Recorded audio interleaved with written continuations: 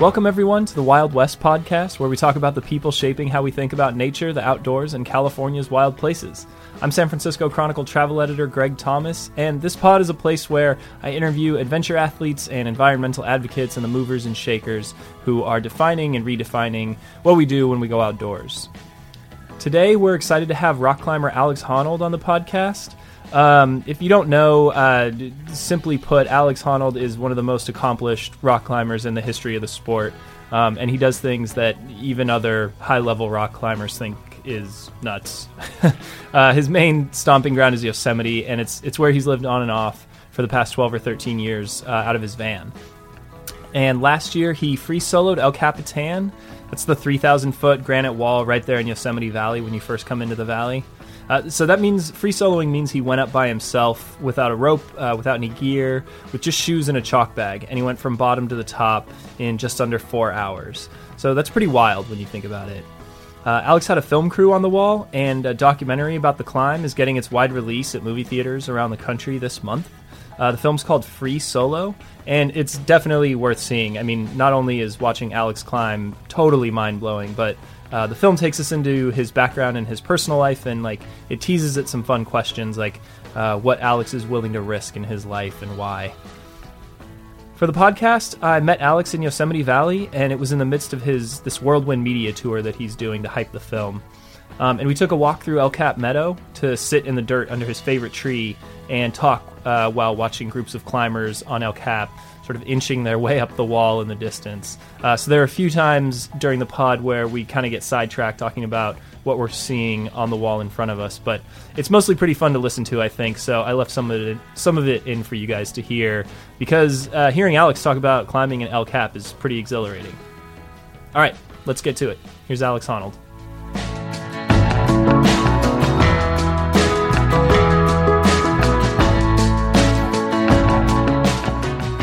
You seem like a guy who is sort of driven, like routine driven. And so when you're traveling around a lot, how do you kind of maintain, some semblance of routine or training?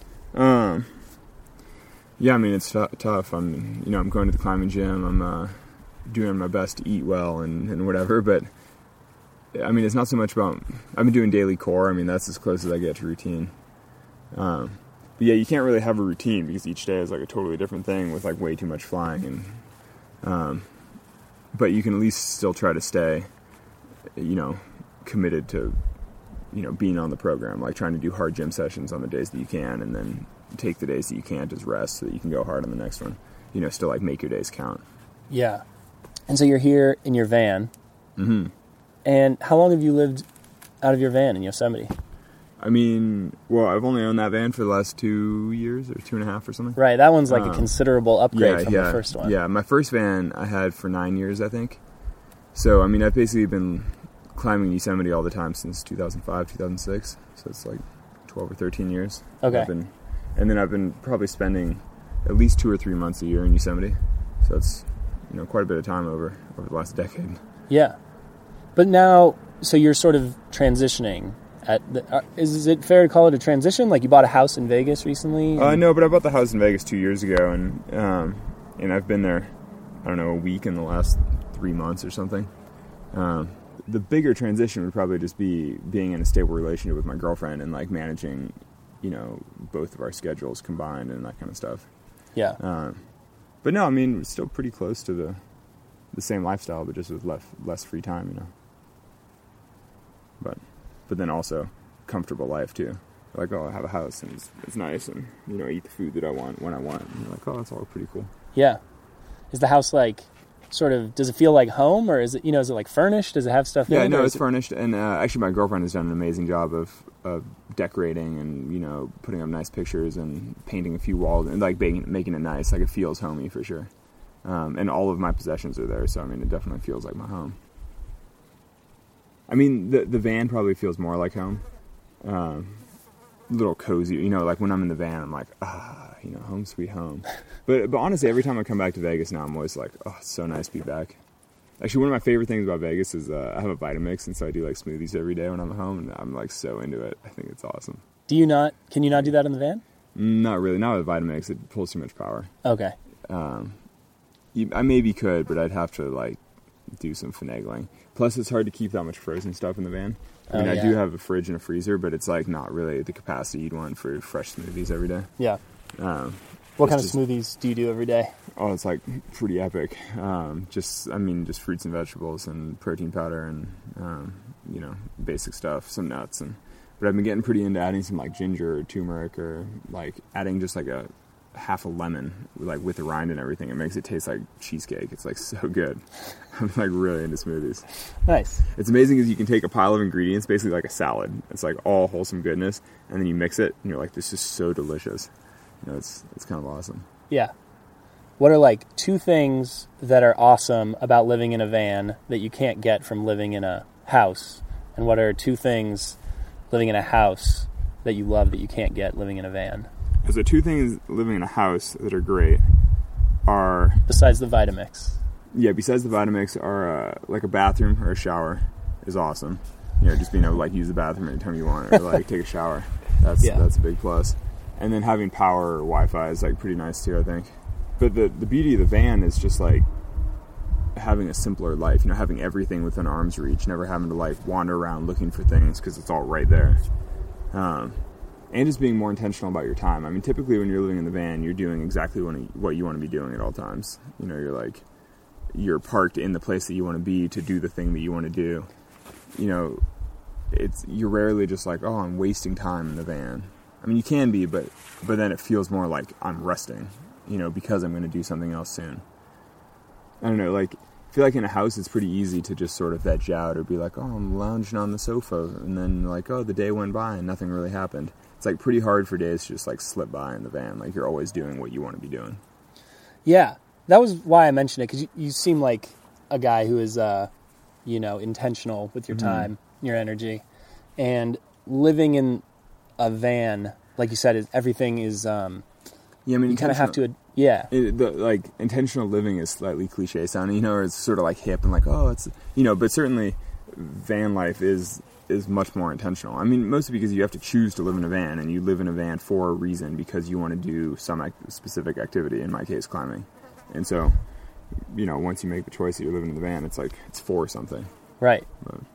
Or it's because you can't afford a house, But it also seems like it kind of goes with your ethos of being a little more like environmentally conscientious too. Totally. And I know that's not necessarily why you did it, right? You did it so that you could like be closer to the walls. Climb all the time. But then it is a plus. I mean, you're sort of like, oh, this is. Yeah, I mean, I could conceivably drive a little sports car and get hotels everywhere I go. Be way more expensive, higher impact, and just like more complicated. And you're just like, who wants to live that way? It's like it's nice having like a little home that moves around with you and is like, maintain the simple life. Yeah. So I reached out to a handful of your friends to see what kind of questions I should ask you. One of them told me to ask you about the impact, the influence that your sister has had on you in terms of kind of your broader like eco-friendly ethos. My sister's pretty classic. I mean, she lives in Portland. She's never owned a car. She's been vegan forever, like since college. And so she's ultra. I mean, she's much more intentional about her life than I am. She doesn't have social media. She doesn't have a smartphone. She's strongly like anti. She's got her little flip phone. She goes on big bike adventures. I talked to her yesterday while I was driving, and she had just done a 5-day solo bike tour backpacking adventure where she like took the train to Eugene, biked out to Broken Top, some random mountain, basically like circumnavigated the mountain as a backpacking excursion, and then biked back to Portland. And I'm just like, that's pretty legit. Like she's pretty into the low impact but high, personal satisfaction lifestyle. It's like her life is very, when she's at home, she's always like journaling or reading, like she reads a lot and just has a lot of time to herself where she like walks to the store and calls family or friends or whatever, and then goes home and like writes a bit and reads a bit, and it's all, you're like, what a nice lifestyle. It's interesting because it's the kind of lifestyle that people are like, oh, I wish I could do that, but nobody actually does. And you're sort of like, it's actually not really that hard. You just do it. It seems pretty simple. Yeah, it's super simple and, pretty wholesome. Yeah. So what of that have you kind of taken with you, or how is she kind of led by example? It's a good reminder of how you can lead life if you want to. And I think that a lot of people would look at me and think that I'm sort of similar. You know, but she's like a step beyond. You know, because, I mean, I love my smartphone. I get sucked into social media. I mean, the thing is, my smartphone, though, is like a tool. It's like for all the navigation and dealing and, you know, airports and just... Yeah, you have a more itinerant lifestyle than she does, too. It sounds like she's relatively stable. Yeah, I mean, she's lived in a home in Portland for a long time. Though it's funny because she goes on big adventures all the time with a bike, but they're just, you know, she looks at a map, she plans her course, she goes riding. It's all sort of, you know... If the road isn't there, the road isn't there. She just figures it out. You know, she like has a map. You know, it's like, it's interesting. She has less of a schedule in some ways. I don't know. I'm like running through New York City, looking at the map, being like, I have 9 minutes to be at this like ABC studio or something. You know, you're all like, as you like charge through New York. Yeah. Well, let's talk about the film a little bit. First of all, I just wanted to say it's spectacular. I mean, truly, and like not in the sense of being a great climbing flick, but in the sense of being like a documentary narrative or a narrative documentary. It's great. I think of it as less of a climbing film and more of like a character study. Yeah. I prefer to watch the climbing, but, you know, nobody wants to study their own character. Well, I was going to ask you about that because you must have known. So you chose to let Jimmy and Chai like film this climb, right? Yeah. And as part of that, they were like, okay, we're going to follow you around for a year and a half leading up to the climb. Mm-hmm. So you must have known that like they're not just going to film you training in the gym or whatever. Yeah, totally. You just never quite know the scope of it. You know, I mean, because it's easy to agree like, oh yeah, let's make a film. It'll be great. But I mean, I'd had a lot of experience making climbing films. But typically with climbing films, you just sort of go out and get the shot. You know, it's not like a strict documentary. They're not following you around waiting to see what happens. They're just like, oh, we need shots of you hiking to the base. Let's go out and get the shots of you hiking to the base. So like on your rest day, you go out and you get the shots that you need. And it's all like pretty easy, pretty relaxed. But they're, you know, with Chai especially, the verite style of filming, like the actual documentary, is, you know, a totally different thing. And so, yeah, I was just like, oh wow, this is what we're doing. But you knew that going in, right? Like, well, you'd seen Meru, and you know, you kind of. But Meru they didn't shoot that way. I mean, right? Meru definitely has like a really beautiful cinematic feel, and they reshot the interviews that way. Right. But like shooting interviews is one thing because it's on a schedule. You just sit down and do the interview. But you know, because Meru had already been shot essentially before Chai even came into the project, she didn't really bring that whole verite component to it. Yeah, I mean, you know, because I know a lot about Meru because they're all friends of mine. I've seen all the footage over the years. And the first expedition, you know, their failed attempt on Meru had been they both were North Face expeditions. But so the first failed attempt had been like a brand piece for TNF that I'd seen at like events for years, you know. Yeah. So I was like deep into the Meru scene. And I was like, oh yeah, and they freaking made a great film. And I was like, this is amazing. I mean, that's why I wanted to work with them because you're like, oh, they did amazing work. But then Free Solo definitely was like a different scope, I think. You know, I think that they were able to start it from scratch with a bigger vision, you know. Whereas Meru, the first time they went to the mountain, they were just like, oh, we're just climbing this wall and shooting some pictures of each other while we do it. It's totally different than being like, we're going to make a feature film about this climb. Yeah. You know? Did they clue you in to the vision? I mean, I don't know how they would describe the vision, but it's a pretty personal movie. Oh, no, well... Yeah, no, I knew nothing about it. Like, and the thing is, though, realistically, I don't think they necessarily knew that at the beginning.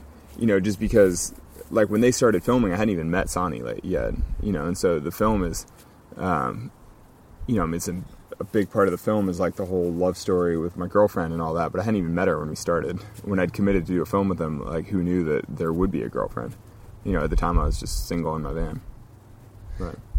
Yeah, because that's what comes off, I think, for me in the film. I mean, the reason that one of the reasons why I enjoyed it so much is because it takes you through the motions of like this young man who's kind of at like a critical or maybe a pivotal sort of juncture in his life. You know, trying to figure things out with your girlfriend, buying the house, working towards this big project, and just kind of juggling all these different and also sort of, I think, reevaluating or figuring out your sort of values and priorities. Yeah, what are you willing to risk and yeah. Is it worth it? All those questions. Totally.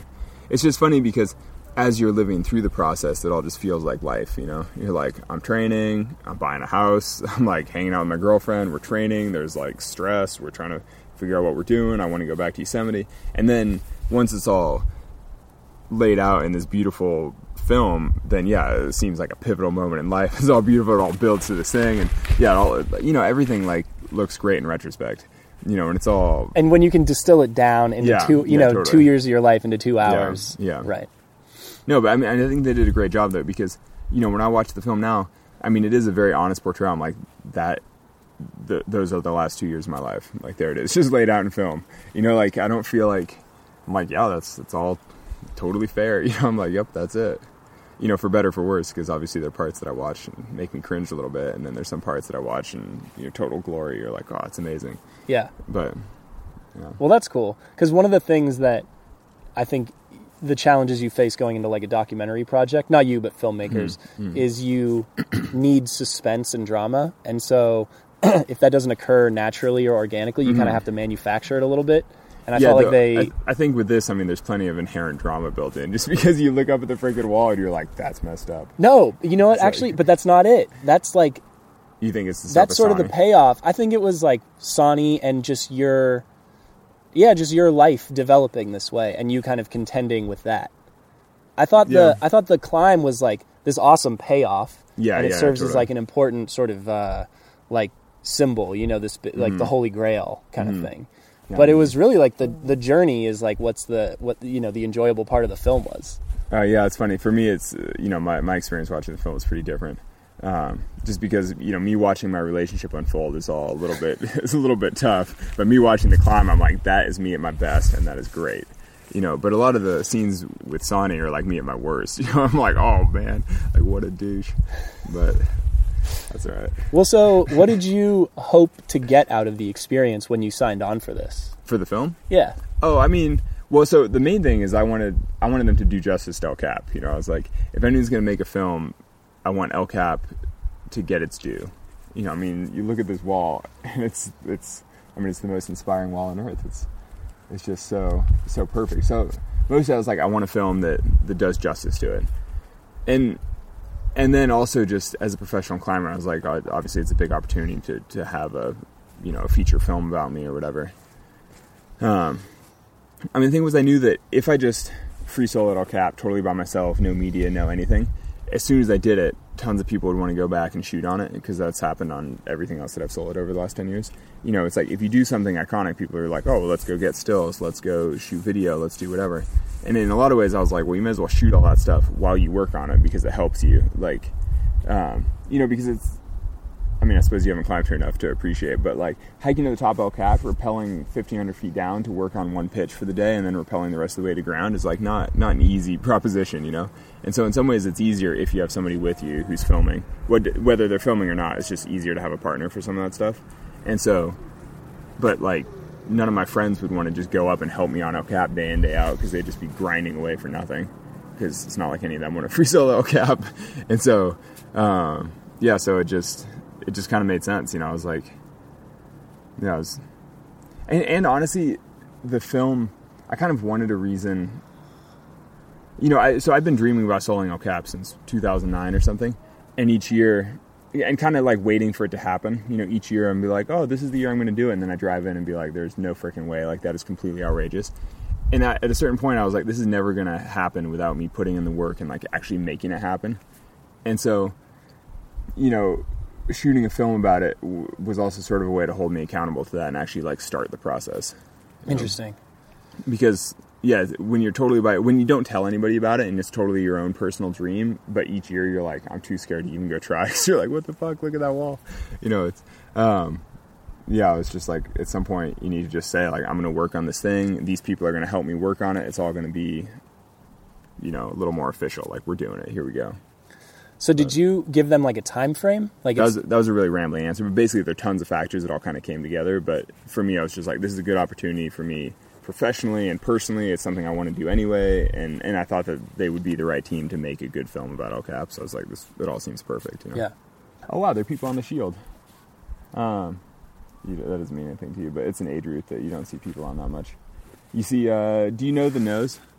Yeah, I mean, roughly the nose or the corners on the like right on the center of the prow. Or actually, okay, you see the white rock at the bottom, how the whole bottom is white. And if you go up from that, there's kind of like a big dark tower. Yeah, like that's El Cap Tower. That's part of the nose. And then right above that, there's this thing that looks like Texas. That's Texas flake. Okay. You can see the flake right above it. Yeah. And then right above that, there's a little tiny white thing that looks like a little boot. Yeah. With the toe facing left. Yeah, yeah. That's the boot flake. You can see a dude standing on top of it on the left. Okay, The I little can shadow imagine on the that. corner of it, Yeah, that's the dude standing there. He's about to do the king swing, which is where you swing around the corner, which at the time was like the biggest pendulum ever done. But so you like lower down a whole pitch, you swing around, and then you get into that jumbly rock on the left. Yeah. And then slightly left and straight out from that, you see there's like a shaded roof. It's like a big arcing crack. That then it's like a triangular shadow right now. Yes. So that's the great roof. That's like a 513 pitch. And then that goes to the right, and then you see it's just one series of corners going all the way to the top from there. Yeah. So that's the nose. Yeah. So the nose corners, just to the left of it, there are a bunch of shaded corners facing to the left. Right. And then just to the left of that, you have a big orange head wall. Yeah.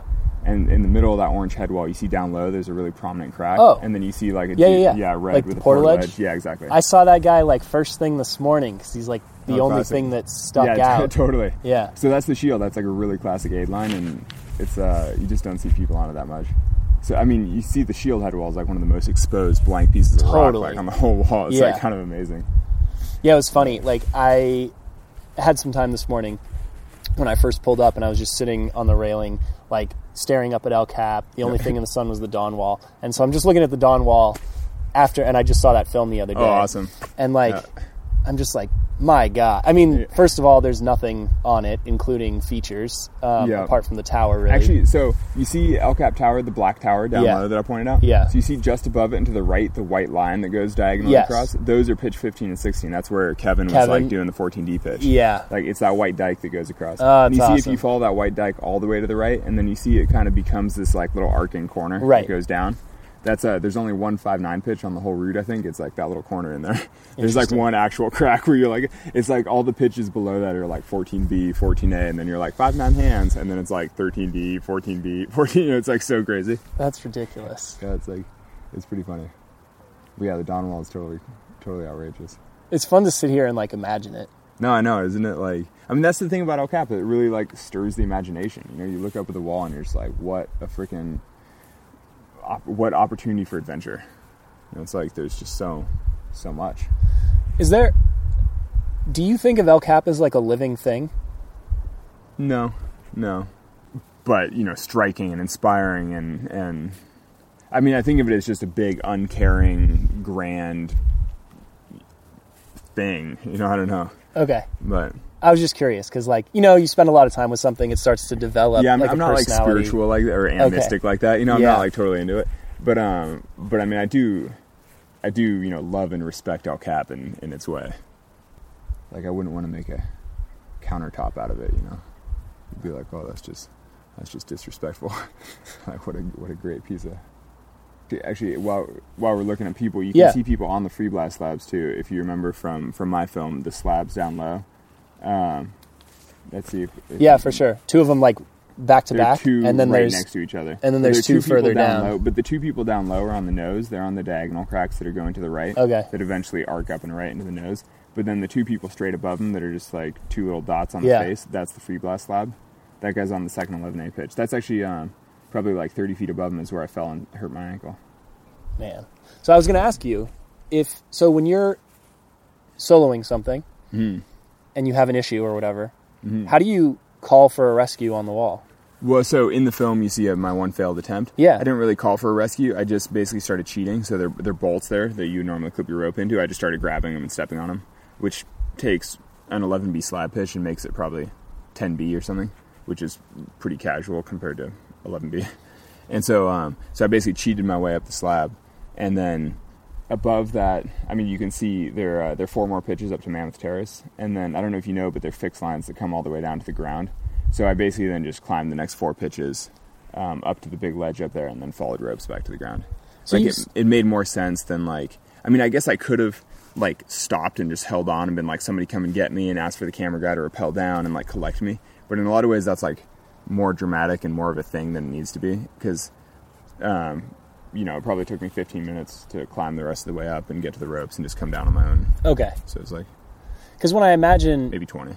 When I imagine you... when I imagine you stopping and thinking, okay, I can't do this, this isn't the day. I imagine, like, something kind of urgent or immediate that's causing you distress or discomfort or something? Well, yeah, so there was a specific move where I didn't want to trust my right foot, and I basically was like, I'm not willing to make this move, and then it's like flipping the switch, like, okay, I'm not free climbing, like, I'm not sending this, and so then it's like, all right, I'm just getting off this as efficiently as I can. Which still involves a certain amount of free soloing. Yeah, which in that case involves another 5 pitches of climbing upward, but it's easy free soloing compared to hard free soloing. That's an interesting way to look at it. Yeah, well, I mean, the thing is, like this morning I soloed like a 5-pitch 5-6 in my tennies, like really blown out tennies, with like no chalk, just like, I mean, it was basically like hiking, I was just like walking up this thing, mostly to get some pictures for this thing, like some event that I'm supposed to do. I just was like supposed to take some nature pictures, and I was like, oh, I'm driving through, and it's like a nice way to go for a little walk, and it's like beautiful. It's like above Chennai Lake, and I mean, yeah, technically it's free soloing, but it's like I'm in my street shoes that are like totally blown out, with no chalk. It's like, yeah, I mean, 5-6 is pretty casual. And so, the bailing upward, it was a 5-9 pitch, a 10B pitch, and 2 5-7 pitches, which compared to the hard stuff on Free Rider is like pretty trivial. Okay. But, yeah. I mean, it's nice to sit in a cab and just be like, oh, I can't believe I climbed all that shit. It's pretty cool. So you used to not tell people when you were going to go free solo something. Mm-hmm.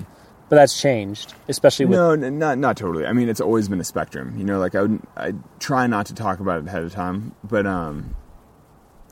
certain solos I've done in the past, people have known about, and I've had previous girlfriends and stuff that knew about some of the things I was doing, and some of my climbing friends certainly knew about some of the things because they would climb it with me with a rope ahead of time, and they're like, oh, obviously you're scouting because you're like going up and down and trying the hard moves over and over, but so it's never been like a full-on secret, but it's just never been public either.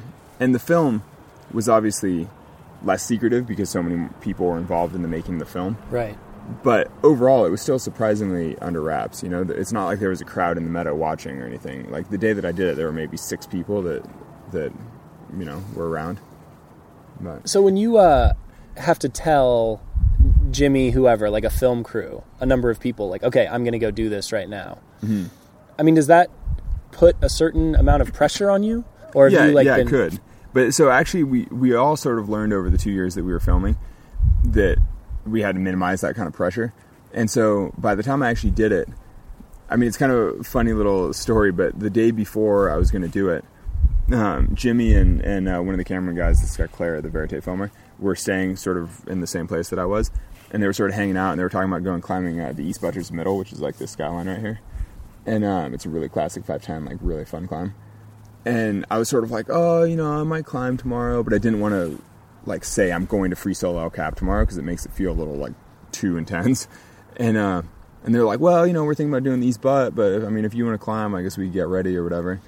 And it was like super, like, oh, we'll see. What I didn't know is that the whole crew was already like hiking to the top, rappelling in, their ropes getting set. I think Chai was flying from New York, like everything was happening, but they were just keeping it super chill with like, oh, well, we're hoping to go climb the East Butt Middle, but if you want to climb, that's fine, whatever you want to do. And so I was like, oh, I think I'll probably climb tomorrow. Like, we'll see. And then, so I never really, and they realized that I needed that space, that they didn't need to put pressure on me. Be like, so are you doing it? What time are you doing it? What time, like, are you going to be, how do you feel? Is it going to be great? Because they're like, oh, I don't know. Like, just let me do my thing. But yeah, so I mean, throughout the filming, I think over the 2 years, there were some climbs where it was like, oh, this is a little more stressful because we have to schedule it. But by the time I actually free soloed El Cap, it was kind of perfectly executed. They knew to give me the space I needed, and they were still totally ready, and they captured it perfectly. But it was pretty funny. I was kind of like, I don't know, I think maybe you guys should be ready. I mean, I think I might climb tomorrow. And they were like, but it, yeah. I was talking to Peter Croft about that the other day. Like, nice. He seemed Did like, you call him? Yeah. Yeah, cool. He seemed like he was. He seems like the man. He seems like he was, trying to kind of create a little bit of like a buffer or like a cushion, or I don't know, just like give you a little bit of space to kind of do your thing. I mean, he seems like somebody obviously who would understand what you're going through. Yeah, he certainly understands soloing better than anybody really. Yeah. No, he's awesome. I mean, you see the scene in the film where he's kind of like, well, you do you, you stick to your guns, and he's like, if you don't want to do it, don't do it. Like, you don't have to do it. And, yeah. Which is all stuff that I know, but it's nice to hear from somebody. Totally. I asked him, when I saw that in the film, that moment, and then I talked to him on the phone, I was like, it kind of sounded to me like you were maybe trying to talk Alex out of it. Like, he was trying to, like, give you a way out. Mm-hmm. And I was like, what do you think about that? And he's like, oh no, I wasn't trying to talk him out of it at all. I think it's like awesome that he did this. You should totally do this. That's funny. I don't really know. I don't know what his personal feelings on it are. But it is a natural extension of the things that he was soloing in Yosemite in the 80s and 90s. And so, I'm sure that if he were a little kid right now, that's what he would be dreaming about, because it's like, it's the same sort of climbing that he's always done, but just on a bigger scale, because it's 30 years later. So do you anticipate soloing develop? I mean, like, where does soloing develop from here? That was a question that I had. I mean, right after you did it in 2017, it was like, okay, so this is kind of... Yeah, what happens next? I mean, like, there are harder routes up El Cap, for example, harder routes elsewhere maybe, but, like, there are. In terms of, like, it's been done once now, and so it's complete. It's hard to say. I don't know. Did you ask Peter that? I don't know if I did. Because I'm curious. Like, I honestly don't know. I mean, I think that in a lot of ways, El Cap sort of represents the edge of my vision. Like, this is as big as I can dream in terms of free soloing, I think. But, time will tell. Maybe in a couple of years I'll get fired up about something. But I don't know. I mean, I've never dreamed any bigger than El Cap. It's like, I don't know. I mean, I think that in climbing there's certain generational limits where, like the Golden Age, just climbing the wall was like sort of the limit of their vision. And like for the Stone Masters, like climbing in a day was sort of the limit of the vision. And so, I mean, for me, I think free soloing is sort of, at least right now is sort of the limit of my vision. But, somebody else will have a better vision at some point. We'll just see. So if you had to guess, like, what could that possibly be? I don't know. I mean, enchainments are an obvious thing, like doing multiple, like, I soloed the triple in 2012. Free soloing the triple would be an obvious next step. It would be completely outrageous.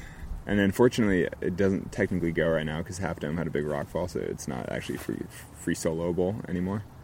But maybe somebody will figure out a better way up it now. I don't know, or stuff in bigger mountains, go to the Karakoram in Pakistan. I mean, there are some, like, bigger walls in the world that are this kind of scale, but in more remote places you could do things like that. But that, like, doesn't really appeal to me. It's a little too random. The thing is, like, this has a certain mythology to it, or a certain history that you're like, like, it matters enough to me. But, some big wall in Pakistan, I'm like, who cares? I didn't grow up near that, like, dreaming about it. It's just, like, some random piece of rock. Right. I don't know. This isn't exactly what we were talking about, but it makes me think about it. So a few weeks ago, you soloed that apartment building, I think, in Jersey City, right? Mm-hmm. So is it possible that has anything to do with, like, with the future or the next, like, wave? Is there going to be more building soloing, you think? Yeah. I mean, I would love to climb more buildings. I mean, I don't think it's the future of climbing, I don't think it's like what's next for me, but climbing buildings, I think it's surprisingly fun, and it's really rare to get the opportunity, so anytime you do, I just feel like you go with it. In the same way that you don't often get, like, VIP tickets to a concert or something, and you're just sort of like, oh, I'll go just because it's a cool experience. Climbing buildings is kind of the same to me. It's so rare to be allowed to that you kind of just have to do it when you can. So what are the challenges of climbing a building versus climbing a wall? Well, one of the obvious challenges with building climbing is that they're really slippery. Steel and glass is just, really slippery. And then the biggest challenge is getting permission, followed by trying not to have too big an impact on residents or people working in the building, or just feeling like a total weirdo when people are staring at you because you're, like, hanging on the side of a building. Yeah. I actually find that surprisingly hard to deal with. You're like, oh, I don't like being that weirdo. But the climbing is interesting. Sometimes it's easier because you're just doing the same thing over and over. But then sometimes that actually makes it harder because you're isolating the exact same muscles and movements over and over and over, and you kind of, like, hammer it in a way that you wouldn't climbing. So, like, the building that I climbed in Jersey City, I actually thought of it more as a CrossFit workout or something than a climbing challenge. Because, like, people kept asking me what I would grade it. And I was like, really the grade, you'd have to specify a time frame, because if you climb that building in half an hour, it would feel like climbing 13C or something, like pretty hard. But if you climbed it in 3 hours, it would feel like climbing 511, It's just, whereas with rock climbing, it's not really like that. Things are just the grade they are. Yeah. So more buildings in the future, maybe? If I had the opportunity, I would totally climb more buildings in the future. Do you have like a bucket list or something? Or not a bucket list, do you have... No, so there was a potential TV project maybe 5 years ago for me to climb Taipei 101 in Taiwan. That'd be a good one. Yeah, and so I scouted it and was totally ready to do it, but then the TV project fell apart, so the whole thing didn't happen. So I'd really like to do that just because I already did all the work, but I didn't get the payoff of actually climbing it. So sort of like, I'd like to feel like when you've already prepped something, and it wasn't particularly hard climbing, so you get the outrageous experience of climbing one of the tallest buildings in the world in this really beautiful city, without that much risk, because it's just not that hard. But so hopefully I'll get to climb that at some point in my life. But the thing is, you just don't get permission unless it's like for a thing. It has to be like for TV or for some media thing or some kind of, basically the building needs a reason to take that kind of risk. But yeah. What about like the Wynn Tower in Vegas or something like that? Or the Wynn Hotel? I don't know if that's doable. And I don't know. If somebody in Vegas asked me to climb one of the buildings on the Strip, I would for sure check it out. I mean, it'd be cool. But the Strip is not iconic. There is something to be said for climbing buildings that lord over the skyline or sort of dominate their surroundings or that look super impressive or really interesting architecturally. It's nice if a building has something going for it that makes it pop a little bit. Yeah. Though that said, I'll probably climb anything given the chance, but it's certainly better when it's cool. And that's not something that you're actively seeking right now. You're not like reaching out to people. Can I climb this? No, I would never reach out to people. But if it came together for some TV event or something, I would totally do it. But I'm just not going to be the one spending my time trying to make that happen. It's like way too much work, because with the outdoors, I can just show up in a national park, pack my bag, hike to the top of some wall and climb by myself and just do my thing. And it's all totally legal, totally loud. It's all peaceful and quiet and beautiful. With buildings, it's like an absurd amount of effort just to even be allowed to go there. I'm like, may as well just, that's the beauty of public lands, So I've got another question from a friend here that I have to ask you. Tell us what Honnold core is. Who, from one of my friends or from one of your friends? Oh, okay. So it's funny, my agent who works with me, for years, always jokes that he's going to trademark Honnold core as like the next big workout fad. But basically it's like a daily core routine that I've done on and off over the years that sort of a combination of planking and opposition work. So like push-ups, crunches, things like that. But it's typically like a little 12-minute circuit. Seems like there's real money to be made in that. 12-minute abs with Honnold? I mean, maybe it seems a little douchey, but it has, worked well for me, and I've always felt pretty good about it, and, I like it. But I don't know if it's something you need to sell. But 2-minute plank, 2-minute workout, 2-minute plank, 2-minute workout, 2-minute plank, 2-minute workout. Okay. It's just like 3 sets of 2 on, 2 off. But the idea is that, at least the way I've always done it, is that each week I make it slightly harder. So you can keep adding more reps to things or make your planks harder by, incorporating certain movements or whatever. And, I'm like 7 weeks into my core program right now. It's like kind of hard. I think I may have pulled something in my core a couple days ago. But I've been making it almost too hard for a daily routine at this point. But it's because I've been spending so much time in hotels and. What this is another thing Peter Croft and I were talking about.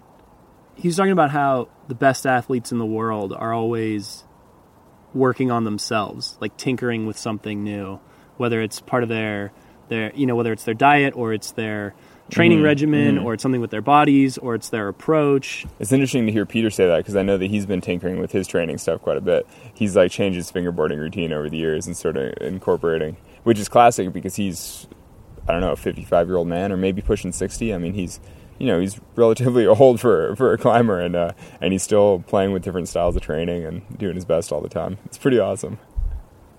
But no, I totally agree with that. And I have journals going back to 2005 basically of all my climbing, and then I have training journals going back fewer years, but still pretty far. And so I try to keep track of diet and exercise and rough sense of what I'm doing and changed it over time. And Is there anything new that you're incorporating into your routine or your regimen these days? Well, I mean, right now I've been gym climbing a lot just because I've been traveling with the film so much. Yeah. But I don't know. I mean, this summer I was campusing a bunch, using the campus board, which is just a training tool. But then I sort of started hurting one of my shoulders. And so then now I haven't been as much. I mean, there's nothing super great or systematic going on, but I mean, I'm always sort of trying new things. Like even the moon board, like last year all my friends were into moon boarding and I was like, I think this is stupid, I'm not into it. And now for the last month I've been really into it while I'm traveling and with the film tour, and I think it's pretty useful. It's been really good. I wanted to ask you a couple of Yosemite questions too. I do love Yosemite. Yeah. So you must have, I mean, obviously you know about the big rockfall on Half Dome from a couple years ago. Yeah, and then we're looking at the rockfall on El Cap. Right. On the right side. And so, I don't know, does that give you any pause? Do you think about that at all? Is that something that crosses your mind? Rockfall in Yosemite is not something I really think about, just because it's really rare here. And the big geologic scale rockfall is sort of an act of God, or, an act of geology. It's just like one of those things that happens sometimes. So, I mean, it'd be like being afraid of an earthquake or something. Like if you live in the Bay Area, if you lived in constant fear of an earthquake happening and you falling off the bridge or something, it's just like not a good way to lead your life. Like there's no point in that. Like you've accepted that you live in an area with faults. Like if some catastrophic earthquake destroys everything, then like that's just the way it goes.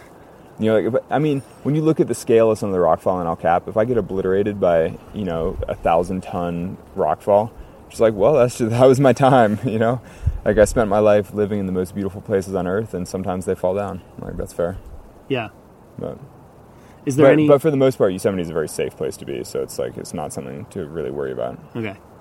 Is there any, are there any sections of any climbs that are on your mind, there's, a rockfall potential here? Well, so on the nose, I mean, we're looking up at the boot flake, and the boot is detached on all sides. It's a flake that's, over 100 feet tall. It's a piece of rock that's basically, it looks like a sticker pasted to the wall.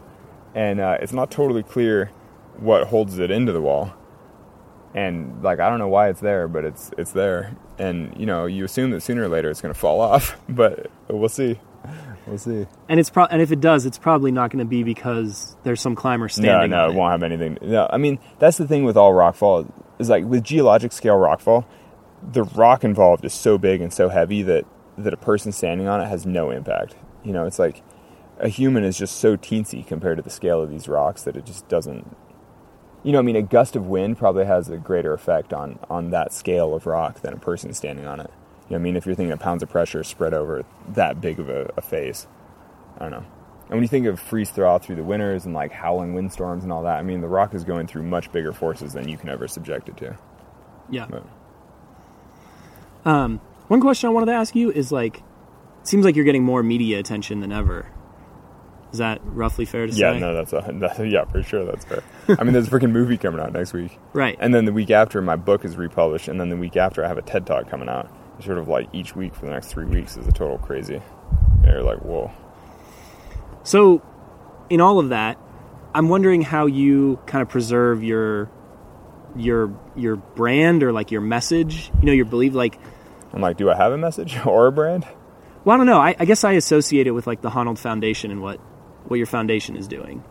But it could also be something along the lines of making sure that media outlets understand climbing the way that you think it should be understood, or understand your projects or your process the way you feel like it should be understood.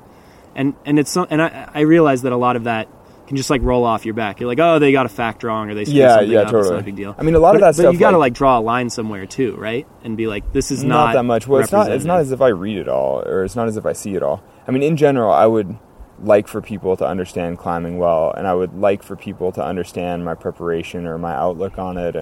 When people are oh, you must not feel fear, and you're sigh, I do, and then you explain it all again. And, I would like for people to understand that, but if they don't, I'm that's fine. It doesn't really matter. It's certainly not going to change the quality of my life if people misunderstand the way that I climb. I'm who cares? I'm just out doing the thing that I like to do in the places that I like to do, and I'm it's great, I'm leading the life that I want. If people don't get it, or if it's misportrayed in the media, I'm not that stressed about it.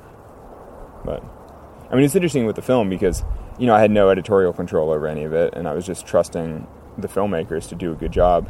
And I think ultimately they did, but, there is a lot of trust there that, they, with 700 hours of footage, they could have made any film they wanted about me, really.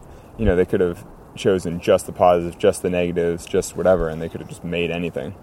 But, I was sort of trusting them to do what they do and to do it well, and thankfully they did. But yeah.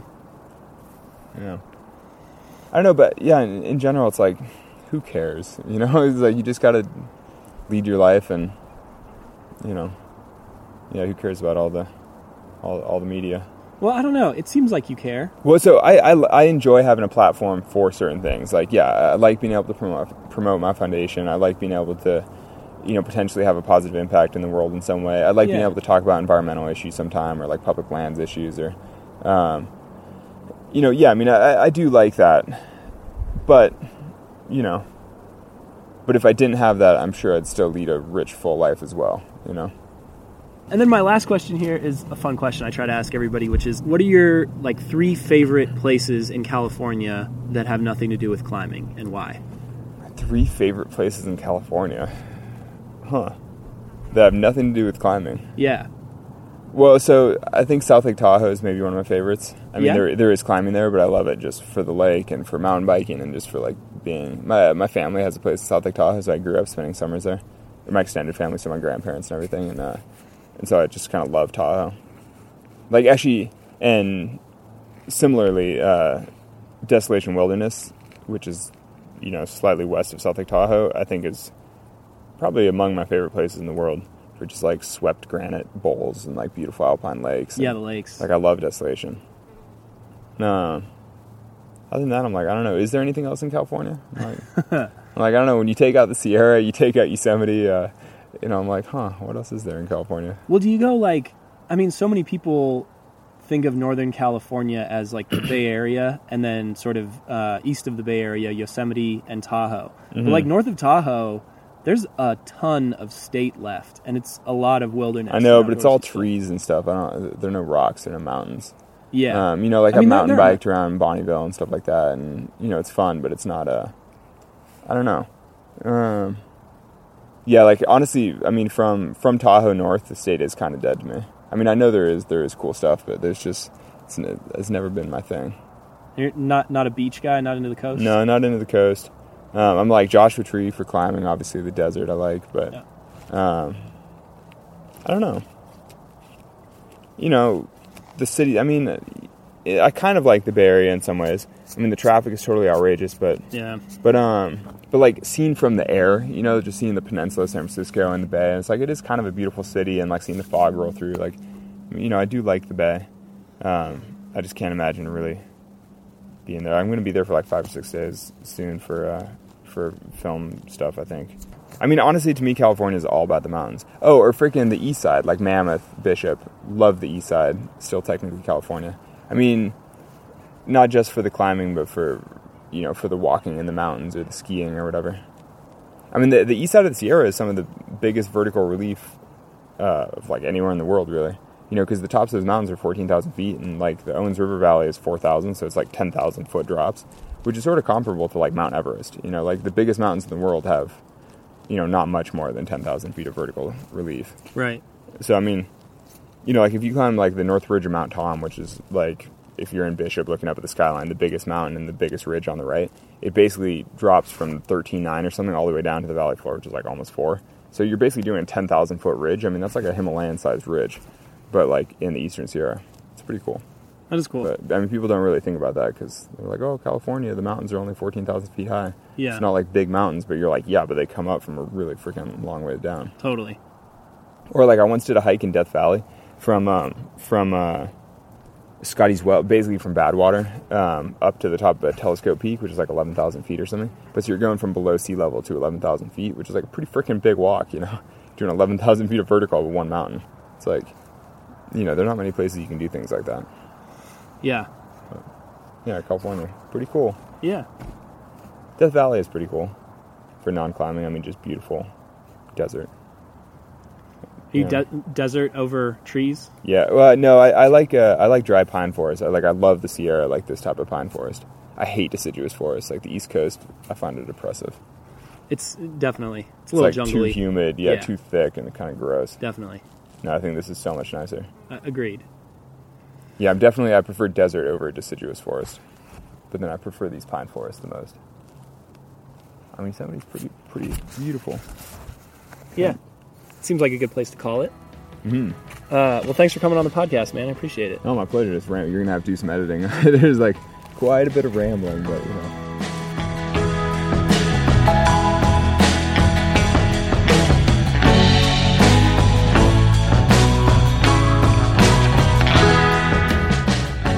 Thanks again to Alex for making the time to come on the podcast.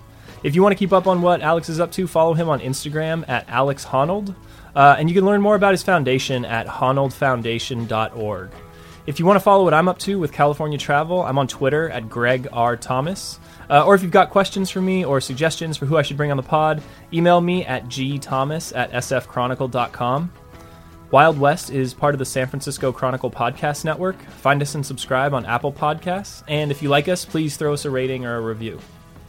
Our music today is a track called Coming Home by Ryan Anderson, and it comes courtesy of the Free Music Archive.